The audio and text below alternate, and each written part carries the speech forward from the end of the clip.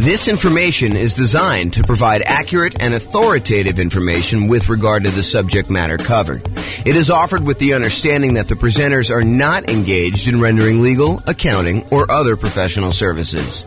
If legal advice or other expert advice is required, the services of a competent professional should be sought. Welcome to the Raleigh Real Estate Investing and Real Estate Financial Planning Podcast. Learn all about investing in real estate in Raleigh, North Carolina, with a combination of real estate financial planning and modeling with numbers specific to Raleigh, plus syndicated, more generalized recordings of live and pre-recorded real estate investing classes. Not all of them specific to Raleigh. Be sure to stay tuned after the podcast for a message from our sponsors. Well, good morning and welcome, everyone. This is James Orr, and this is a really short mini class today. So normally, when we think about saving for down payments, we think about the more I save, the better off I can improve my cash flow. If I put more down, I could have a lower monthly payment, and if my income is the same with a lower monthly payment, then my cash flow would improve. But sometimes taking money that you would have otherwise set aside for down payments can be used in an alternative way such that it is more effective. It'll actually make a bigger impact in improving your cash flow, improving the overall returns you're getting on your investment. And so that is what this, as I mentioned, very short class is about today. We call it alternate uses for down payments. And it really consists of this one slide. So it's really short. So let's go over some different things about what you could do with down payments other than just put more down to improve cash flow. And I will mention one. Why don't I just jump right down to the bottom one first? And that is, yes, you could take the money that I'm going to talk about using to do other things with and put more down. And sometimes, as we discussed in a previous class where I talked about the returns you get from putting more down, sometimes putting more down gets you more than just borrowing less, right? Because the idea is if you put more down payment into a deal, you end up borrowing less, and the less that you borrow, the lower your monthly payment is on that property. And by doing that, you tend to improve cash flow. But putting more down can also have other impacts on your loan. For example, going from 20% down to 25% down when you're buying an investment property has a very significant improvement to the interest rate that you'll get from the lender. The interest rate you might get from the lender for putting 20% down might be, 6.5%. Where if you had gone ahead and put the extra 5% down and go from 20% to 25%, the interest rate may be 6%. So it might improve significantly by putting that extra 5% down. And in other cases, if you're thinking, hey, look, I was going to put 15% down, and if I put down 20%, I will improve my interest rate, which also happens. Going from 15% down to 20% also improves your interest rate. But the other thing that happens when you put more down is you don't have PMI anymore. You no longer have that private mortgage insurance. Remember, private mortgage insurance is the insurance that the lender charges, that the lender insists you get from a third party to protect them in case you default. Basically, what they're saying is, hey, look, I really want you to put 20% down. However, you want to put 15% down to buy this investment property. I'll tell you what I'm going to do. I will allow you to put 15% down, and I'll charge you a slightly higher interest rate for doing so. But in addition to that, because I don't feel protected enough with you putting just 15% down in case the world comes to an end and I have to foreclose on you because you decide not to make payments anymore and property values have declined, I want to be protected in that situation. So in order to protect myself, what I want you to do is I want you to pay this third party insurance company. You're going to pay them a premium, and the premium is going to be there such that if you actually force me to foreclose on you because you stop making payments or you do something else that forces me to foreclose on you, and I'm unable to sell the property, get all my money out, then they will actually come in and they will make me whole. So it's an insurance product that you pay for as the buyer for putting less than 20% down to protect the lender in case you default. So the lender says, hey, look, You want to put 15% down? No problem. I'll charge you a slightly higher interest rate, and I will require that you pay for PMI, and the PMI protects me in case you default.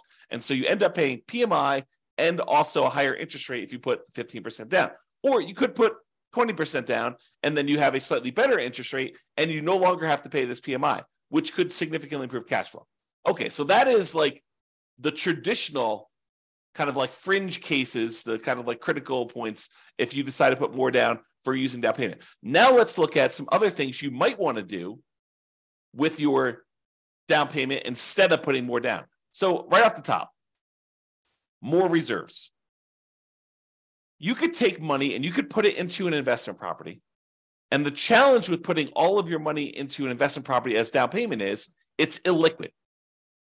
Once you put money into a property, it is much more difficult for you to get at that money. And in fact, if you think about it, it's most lenders, and this may change over time. So, go check with your lender as to what's current at the time. But as of the time I'm recording this, March 21st, 2023, it is most lenders are requiring that you have 25% of equity. In other words, another way of saying that is 75% loan to value is the highest they will go to allow you to access money and equity. So if you want to access equity in your property, the highest they will allow you to go to is 75% loan to value. So you have to have at least 25% of equity remain in the property, and then anything above that 25% of equity, they will allow you to tap into and do a cash out refinance if you want to access that. The only other way to really get at that is to sell the property.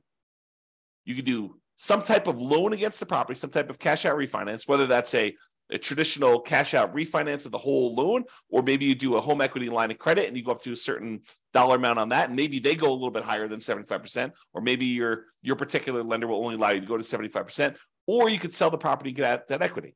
So if you decide to not put more money in to begin with, and you keep that money set aside somewhere else in reserves, that can change the overall characteristics of you.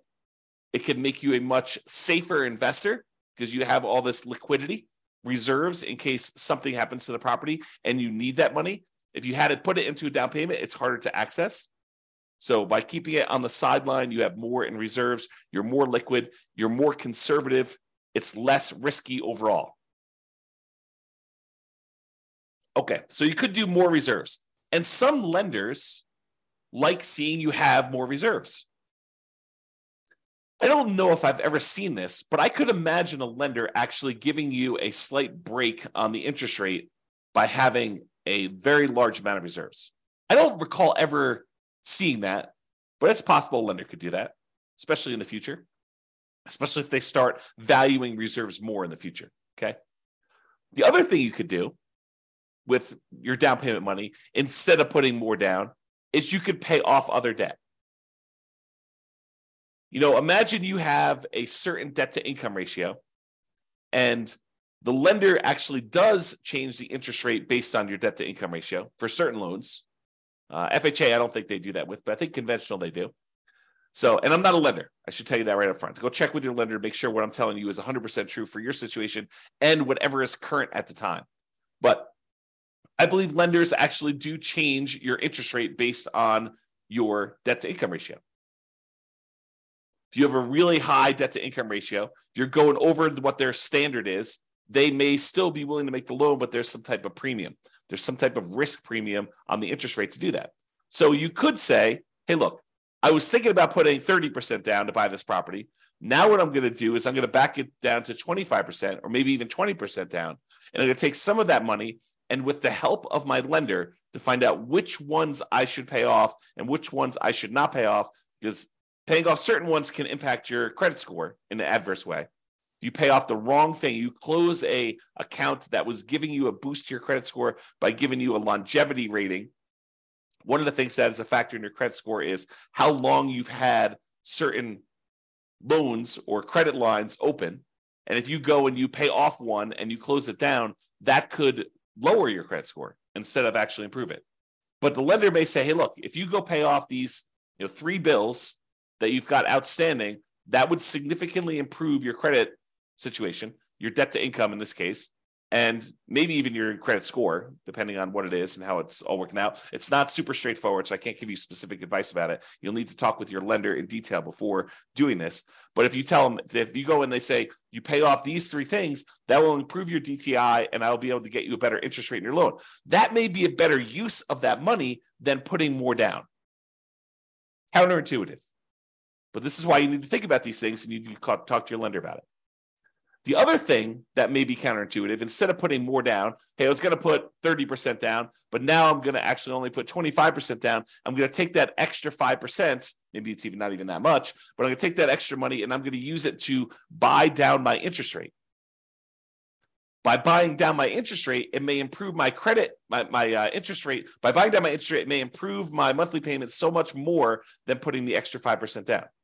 And we did this math recently. Trying to remember what class it was, but we did a class where I showed you, I think it was how to improve cash flow. One of the strategies was taking money from seller concessions and using it to buy down interest rate. And I had the matrix up of what my lender sent over about how much it costs to buy down the interest rate so much and what that does to the monthly payment. And I think we did the math and I showed you, hey, look, if you just put this much more down, it would have improved your monthly payment by this amount. If you actually use it to buy down the interest rate, it improves it by this amount. And so it may be better for you to price out buying down interest rate on your mortgage instead of actually taking that money and putting it extra as down payment. Now, if you're only going to hold the property for a very short period of time, does it make sense to go buy down your interest rate for 30 years? Probably not. If you know you're going to be in and out of the property in 5 years, 6 years, 10 years, whatever it is, then buying down the interest rate for a 30-year period may not make sense. But if this is one of the properties that you plan on holding in your portfolio forever, it's going to be one of the ones that you've designated that is going to be the source of your positive cash flow in your financial independence, retire early sort of model, then maybe you do pay down the interest rate because you know you're going to hold that loan for 30 years. But this is why you need to understand what your plan is. If you're buying properties, you're going to use the strategy where you buy 10 rentals, hold on to them for a period of time, then sell off a portion of them to pay off the remaining. Maybe you don't actually buy down your interest rate because you're either going to sell some of them and you're going to take that money and then pay off your other mortgages. So if that's your strategy, maybe buying down interest rates doesn't make sense. But if your strategy is, hey, look, I'm going to buy a certain number of properties and these are the properties I plan on holding forever and ever and ever into retirement, then maybe buying down the interest rate does make sense. Okay. And the last alternate use of down payment, instead of putting more down, the last one I've got on here is deciding to prepay private mortgage insurance.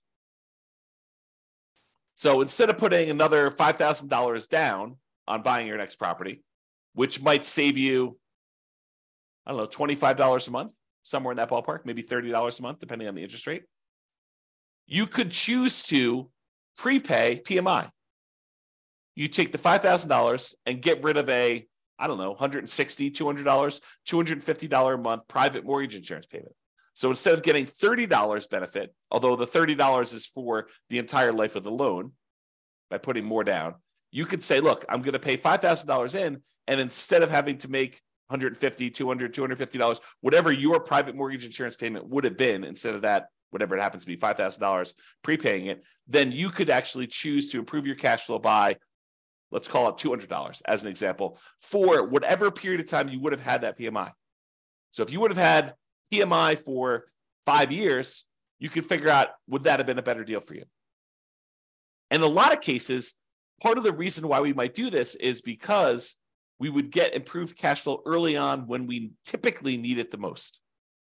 You don't always need improved cash flow early on. And sometimes you're willing to sit through that uglier cash flow early on until the property's rents have gone up. Your mortgage typically stays the same unless you've got some type of variable rate interest rate, but your taxes and your insurance and your maintenance, your property management, they tend to creep up as well, but not quite as fast as that very large chunk of the mortgage payment on a property. Okay. So remember, let's just talk about private mortgage insurance. So private mortgage insurance, there's really 3 ways that we could pay it. Number one is you can voluntarily take a higher interest rate from the lender and have the lender give you a credit which could cover paying it up front. So instead of actually paying it yourself, you say, look, I will voluntarily take a higher interest rate from the lender. Okay, that's one way to pay it. The other way to pay it is monthly. You say, look, private mortgage insurance premium is $150, $200, $250 a month, whatever it happens to be. It's based on a whole bunch of factors, which we'll cover in the PMI class. But basically that PMI payment, it exists until you get below 80% loan to value, or with FHA, it never goes away. Okay. So you can do it monthly until you reach that criteria, or with FHA, it doesn't go away. You have to get out of that loan. You have to do a refi or sell the property, change out of the FHA loan in order to get rid of the PMI on FHA, which PMI on FHA is called mortgage insurance premium. It's called MIP, but same thing. It's an insurance premium to protect the lender. Okay. And then the third way is you could do a one-time lump sum upfront payment in order to get rid of the PMI. So those are really the three options. Sometimes they'll say, hey, look, you can pay a little upfront and we could lower your monthly payment for PMI. So you could kind of combine some of them if you really wanted to. But most of the time you're choosing one of the three as a discrete choice. Okay. All right. So that's all I got for you. So sometimes you thought money you were going to use as a down payment could be used more effectively in another area to improve your situation, to get better terms on your loan, or for you to look more attractive as a borrower, or for you to have a more conservative, safer approach in the case of more reserves. And focusing on down payment, it can be helpful, but be sure to take a more holistic approach and evaluate alternate uses to see if those serve you better. That's all I got. This has been James Orr. Hope you enjoyed the video. Bye-bye for now. With home prices up, mortgage interest rates up, and rents up, but not quite enough to counteract the higher prices and interest rates. Cash flow on rental properties in Raleigh is harder than ever. Book a call with the Real Estate Financial Planner to apply our proprietary 88 strategies to improve cash flow on your rentals. See the show notes for a link to schedule your call and improve your cash flow today. If you're a real estate agent, lender, or professional in Raleigh that wants to help our real estate investor listeners, consider reaching out to learn about collaboration opportunities with this podcast. We'd love to add more value to our listeners by having you assist our investors buy, sell, and finance their real estate investments. See the show notes to schedule a call to discuss collaboration opportunities.